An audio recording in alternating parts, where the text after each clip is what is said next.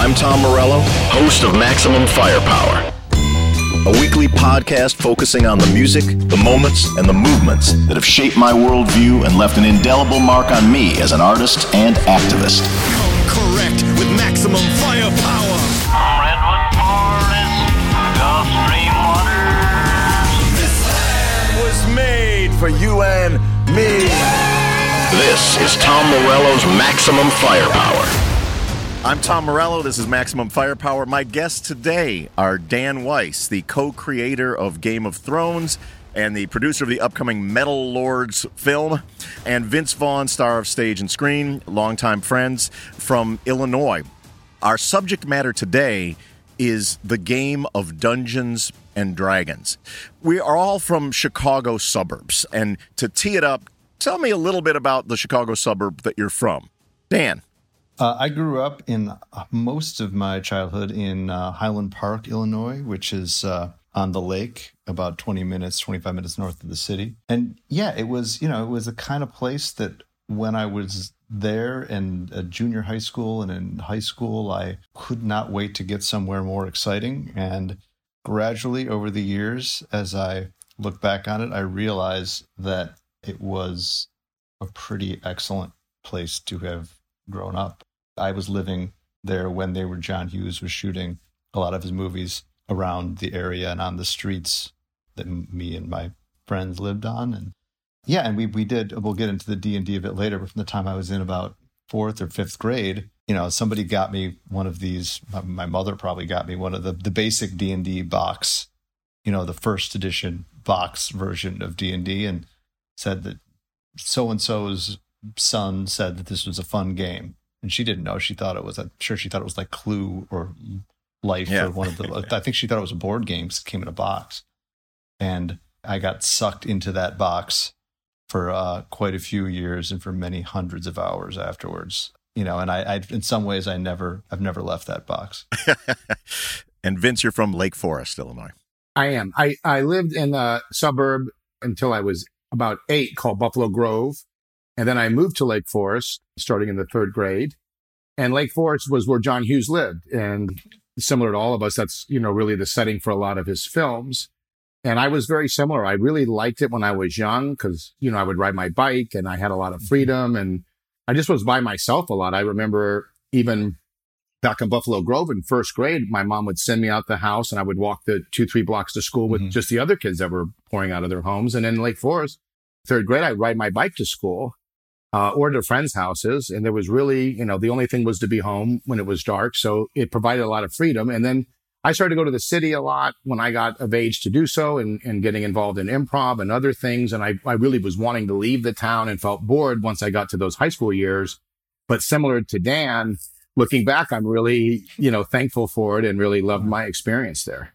Yeah, we're 3 for 3 in that regard. It's like when I lived in Libertyville, I couldn't wait to get the hell out. But having lived in Los Angeles for a long time, coming back to this kind of bucolic community in the country where, I bring my kids there and now they can just run out the screen door and go, if you've got a ball, you will instantly have, new friends in the field. And the one thing about it was it provided a lot of like sort of time for imagination too. Now our there's a weird sort of class structure to the northern suburbs, and like Lake Forest and Libertyville were rivals in some weird way, like sort of Hatfield-McCoy almost rivalry, where we were, even though Libertyville was this, kind of middle-class upscale suburb, we were kind of sometimes derogatorily referred to as Povertyville, and we referred to Lake Forest as Lake Florist at times because they, it was like some sort of Beverly Hillbillies kind of. Anyway, but so we're in our suburbs, in some ways enjoying them, in some ways trapped in them. What was your introduction to the game of Dungeons and Dragons? Dan. Well, I mean, yeah, it was like I said before, it came, I'd heard about it because we had a babysitter who was older than us, and he was really into the Lord of the Rings, and I think he was the one who told me to read Lord of the Rings, and when I was, maybe 9 years old, when I first read Lord of the Rings and The Hobbit, and he said there's a game where it's like you're playing a game and you're in Lord of the Rings. That was more or less how he described it. And then either he told my parents about it or I told them about it, and I got this game, and it was something that was in the ether for, I think, people of our generation. It was in the air at that time, and so it wasn't that hard to get a group of like 10-year-old boys to sit down and play this game, because like you said, it was so much of the playing that we did then was, it was really before, I guess I'm trying to remember the years. It was probably right around the same time the very first video games were even available, right? That wasn't a huge thing. It became a huge thing. And so much of your play, the playing that you did was imaginative. Like Vince was saying, it was like you were used to being inside your own heads. And if you were playing, I don't know, if you're on your bikes and you're playing chips riding around your block, like you're already turning your bicycles into motorcycles and yourself into a California highway patrolman, so that kind of transference that was already going on. And this provided almost like a turbocharged, like focusing of that kind of imagination. And Vince, your intro to the game. Yeah, speaking first of the towns, it's true. It's provincial in the setting that we did not go into each other's towns. Like your town had a hardware store, and there would be no reason to venture into the other's town. So if you were ever at like Hawthorne or Plitt Hawthorne Theaters, and there were people with jackets or paraphernalia from other schools, there was an instant tension that would permeate. Like you just weren't used to the towns hanging out. Like Libertyville and Lake Forest were rivals, and Highland That's where Park you'd the see same. other people is at movie theaters. Yeah, you would come up. The mall was a place where it's like, oh, those guys are from that school. It's like you just didn't interact. You didn't leave your town. And then when you go to Los Angeles and they're from the town next to you, that becomes a point of bonding because there's somewhat of a similar experience. Of bonding, absolutely. Yeah. And where D&D was concerned, I was so fortunate. There was a kid that was 3 years older than I was. And I was very young. I was in 3rd or 4th grade. And he was a very academic guy and new to the area, and he just didn't have a lot of friends. And yet my mom knew him from Buffalo Grove. They had moved into the neighborhood, and he really needed someone to play with. He was a D&D player, very well read, very academic. And so I think because he didn't have a lot of options, I really had a good imagination. And so I remember him, rolling a character for me, and it was just me and him. He sort of had this campaign and me and him played, and I really benefited from him as far as the game and the rules and learning. And it was just nice to have an older guy walk you through it. And then like Dan said, I remember sitting for hours. I think I learned more about math and obviously my introduction to mythology. A lot of it came from Dungeons and Dragons, like the probabilities, rolling dice. It feels like the 100-sided, percentiles were more important back then. There was psychic powers you had to roll to get or something. And so I could spend hours on those books. I couldn't study. I was so bored I wouldn't study for, a school test, but I could sit on the weekend and read through those books and remember those images from those books really well. Yeah. For me, it was the first day of high school and homeroom. I met the crew that became my Dungeons and Dragons, family. Several of them are close friends of mine now that Vince, you know, that that live here in Los Angeles. And they just were like me and my friend, we were athletes and we loved sports and we loved messing around. And there was a different sort of breed of kid. Like they played Othello competitively, and they were the ones that put the Hobbit in my hands, to begin with. And then they introduced me to this game, and we would play over at my friend Joel's house. And Joel's dad, one of Libertyville's few claims to fame is that Marlon Brando attended 1 year of Libertyville Public High School. He was kicked out for riding his motorcycle through the halls. That's a anecdotal tale, but I choose to believe it. And a classmate of his was Joel's dad, right? And so Marlon Brando would visit. I didn't really know much about Marlon Brando other than he was a very heavy-set guy who would make chicken with Ed Larson in the kitchen while we played Dungeons and Dragons. Wow. So those two events are just linked in my mind. And so to me, it was the extension of Lord of the Rings. When I read Lord of the Rings, I went all in. It was like a mind-blowingly awesome world that didn't have to stop because you then could play Lord of the Rings and you had some version of those adventures where you were one of the heroes. I was so invested in the idea of Lord of the Rings that I found employment at the Bristol Renaissance Fair, which was my first job, where I read the books, I started playing D&D, I donned tights and a codpiece and played pirate shanties for the next 5 summers because my Lord of the Rings immersion was complete. Now, some people may be listening to this who have no idea what Dungeons and Dragons even is. Dan, give me a concise, what is the game of Dungeons and Dragons? It's a fantasy role-playing game where... dot, dot, dot. I'm not. I've been busy trying to picture Marlon Brando's running commentary on your D&D game while he's eating chicken. He ignored us completely. We were like flies or insects. He was out there making chicken, and the chicken smelled good. The funny thing is that the three of us play in multiple games at this point, and there are guys who are in those games with us who are experts in this field and could give you an excellent capsule summary of Dungeons and Dragons. But try to put it in the terms of the layman. I have a feeling that they might get a little too detailed. I'm trying to think of like in layman's terms. It's a game. It's a role playing game, which means you take on the persona of a character with specific features, and he's got statistics associated with how your strength and your wisdom and your intelligence, your charisma, the things that define who you are as a person. You've got different classes you can be. You can be a fighter or a wizard or a sorcerer or a bard.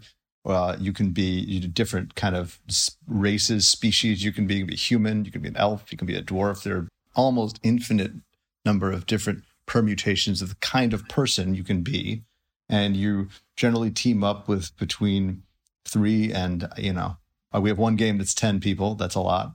But you team up with a group of other people and you go out on a very long form, open-ended adventure, which is determined entirely by your own choices. There are no rails. It's not like a lot of the video games that have been drawn from Dungeons and Dragons. You go from point A to point B to point C. And you don't really, if you try to go off the map, the game pushes you back towards the map. In D&D, it's really up to you where you want to go. We've spent a whole night mostly on Vince's goading, gambling in a casino, in a tavern, in a town.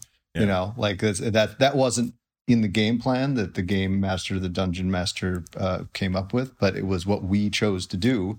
And so that's what we did. And it was as much fun as anything else we could have done. So there's generally an overarching goal of some kind. There's generally some kind of large scale conflict that you need to address that's affecting either the city or the entire world that you're in. But in between the moments when you're dealing with that larger scale event, you're doing all kinds of other side quests and telling your own side stories. And I think that's really what it is. It's about you're creating if it was one sentence to describe it or one phrase to describe it, I would say that it's a collective form of storytelling. Yeah, that's what I was saying. So Vince, the part that flesh out the co-creation part and sort of the role of the game master or the dungeon master because it's a big part of it. I think you hit the nail on it. It's it's an imaginative co-creation of a story.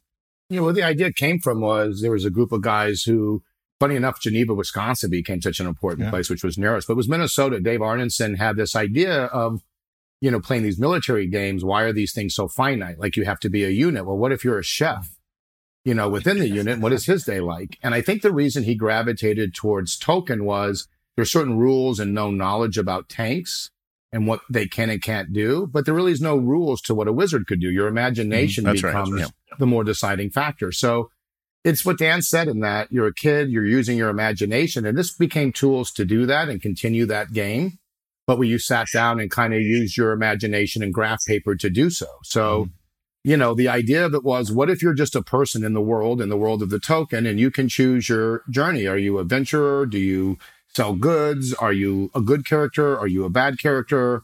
And is there a greater mission? And the biggest concept was it was an open-ended game. It wasn't a closed game. The risk is played. There's a certain amount of things that happen and the game is over. This is an ongoing life that goes through this world that continues. And I think the fun for everybody was it was a great way to find some basic rules to continue role-playing and doing the things we did on our bikes, playing Chips or, California Patrol. And then where the DM is concerned is, he story tells with the players. He sort of has ideas of a background. In the old version, they would kind of come up with their own world, and they would sort of, depending on what the characters did, they would have to design where the characters were going next. So the characters' choices, their wants, their fears would dictate what the dungeon master came up with as far as what they ran into. And then this collaborative storytelling is based on the character's choices. And then with the DM designs, you create this very unique story that could only happen with the exact set of players that are playing in that. And so the DM controls all the other characters in the world, the settings, and each of us, the players, would control your character in that particular adventure. This is Tom Morello. You are listening to Maximum Firepower. I'm here with Dan Weiss and Vince Vaughn, and we are talking about Dungeons and Dragons. So in what ways does your playing of Dungeons and Dragons as a kid, has it affected your work, Vince? Yeah, I think it's a great question. I think it opened up so much imagination, mythology, an interest in mythology, the ability to create and to collaborate creatively, to storytell with others. I find even playing the game now that it's really unlocked me creatively and making it more fun because it's play. Like there's something about when it's play and there's not a deadline and it's not work. It's like, it's just something to do just for the fun of it, that it's easy to spend your time on it. But in doing so, I think it does sort of bring ideas in other areas more readily and more easily. Dan, how about you? I mean, you made a show called Game of Thrones with a bunch of dragons in it. And there were sort of some dungeons in it as well. So, like, I mean, perhaps playing there's a bridge. with all the guys, but like playing with Vince, who professionally embodies people he's not. That's your gig. That's what you do and what you're very good at doing. And I mean, yeah, when I was a kid, I mean, my parents were great about it, and they loved that I was doing this thing that was imaginative and that involved like tons of reading. Just you had to read these giant Bibles just to be able to play the game. And I think they intuitively kind of caught into that and liked it. They also, I think, were like, well, this is fun. I don't see where a medieval fantasy world is ever going to have any like real world impact on your life. I don't think they ever pictured like, well, how are you ever going to convert this things you're learning about a fictional fantasy universe into, some kind of gainful employment. And and David Benioff, who was both, he and I were dungeon masters growing up, in our local groups. We both kind of got off the boat at about the same time. And when we read those George's books, George, who was also one of the first like role-playing gamers in the world, we read his books. We both had the exact same reaction where we just realized, like, without realizing it, we spent most of our childhood studying and preparing for this gig by playing this game. And so when you step on set and you're like, those crenellations don't look right, and that shouldn't be a one-handed sword, that should be a great sword, and those vambraces don't look like they're going to do what they're supposed to. You have all these opinions about things that aren't real in your world, and you develop those opinions like in thousands of hours of studying for and playing and thinking about this game. So I could say that Dungeons and Dragons changed my life like beyond all recognition in a way I never possibly could have imagined.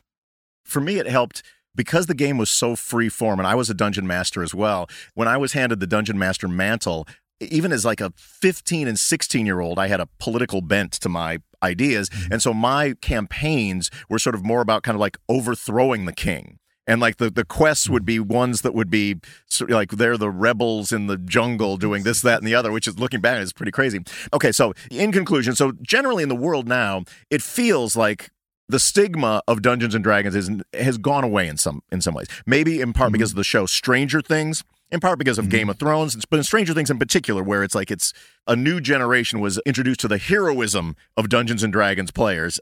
There's a show called Critical Role, which is like a YouTube Dungeons and Dragons game, which has millions and millions of followers.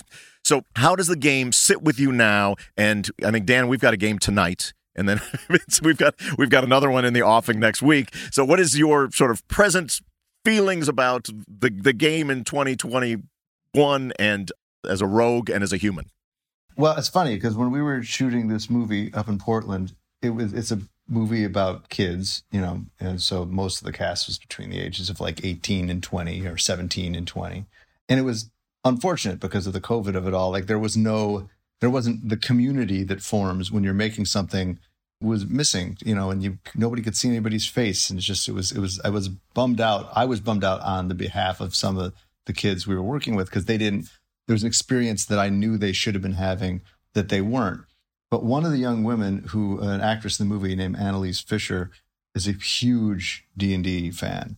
And she took it upon herself to put together a game with her dungeon master, Val. And she asked Val if she would DM for all the cast? And Val said yes. So he put together a D&D game with, I guess it was about 11 people. So a couple of whom had played before, most of whom hadn't. And Annalise, the actress, gave a tutorial to everybody who hadn't beforehand, so they kind of knew what it was. And this was a very mixed group. There were actors. They were all actors of some kind or another, but there were ones who were in school at Berkeley, and there were ones who were lifetime actors, and there were ones who were athletes, and there were ones who were, more into academic stuff. They were all across the board to see this, and gender balance was even, in this game, which was when I was growing up, that was definitely not the case. There was not an even gender balance in D&D, but here it was even. And watching everybody play this game for maybe 4 hours, which is a pretty big time commitment for people who aren't, pre-sold to a thing. It made me feel like this is something that younger people today are going to be, in general, like more open to. More of them will be open to this today than they would have been when we were growing up.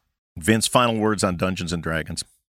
It's true. When we were younger, there was no girls playing, and it wasn't anything you would want girls to know that you were playing. It was not a perceived cool thing to do. Like you, I played sports and had other activities and was comfortable. I played with an older gentleman, and I remember one time I walked with him to some other friend's house to play, and there was some local kids. There was some words exchanged, and we were chased. These kids were older. He was not, a well-accepted.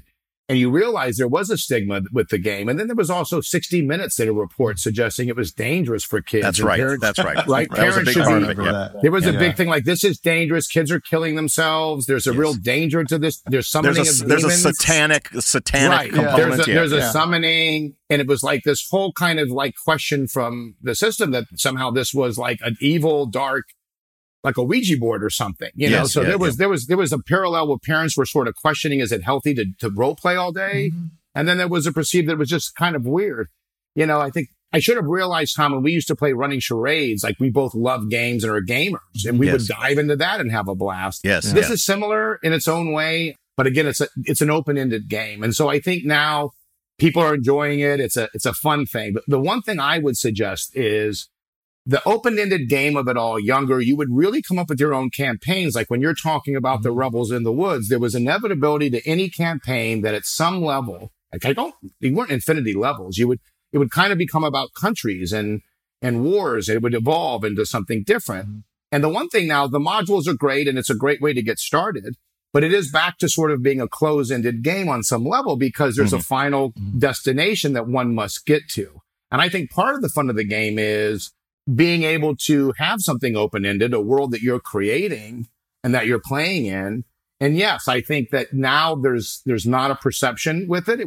Now there's more of an acceptance with it. But the truth is, it was always just a blast, sitting with friends and imagining. There was, no Grand Theft Auto or Ultima was a game I loved that I played on Apple IIe, all those floppy disk days. But it was the first time that there was a concept that you were someone else with statistics and you were navigating a world. And I think that was really the joy of it. And to get to do that with friends and, to continue that game, those imagination games, to do that, it definitely is something today that doesn't, carry that stigma. But I think even younger, you knew it wasn't well-liked necessarily, but there was something cool about playing a game that was off the grid. What I think the real magic of the game is like you are immersed in this Lord of the Rings like world. You are a party of characters of sort of diverse backgrounds and diverse abilities, like the players are.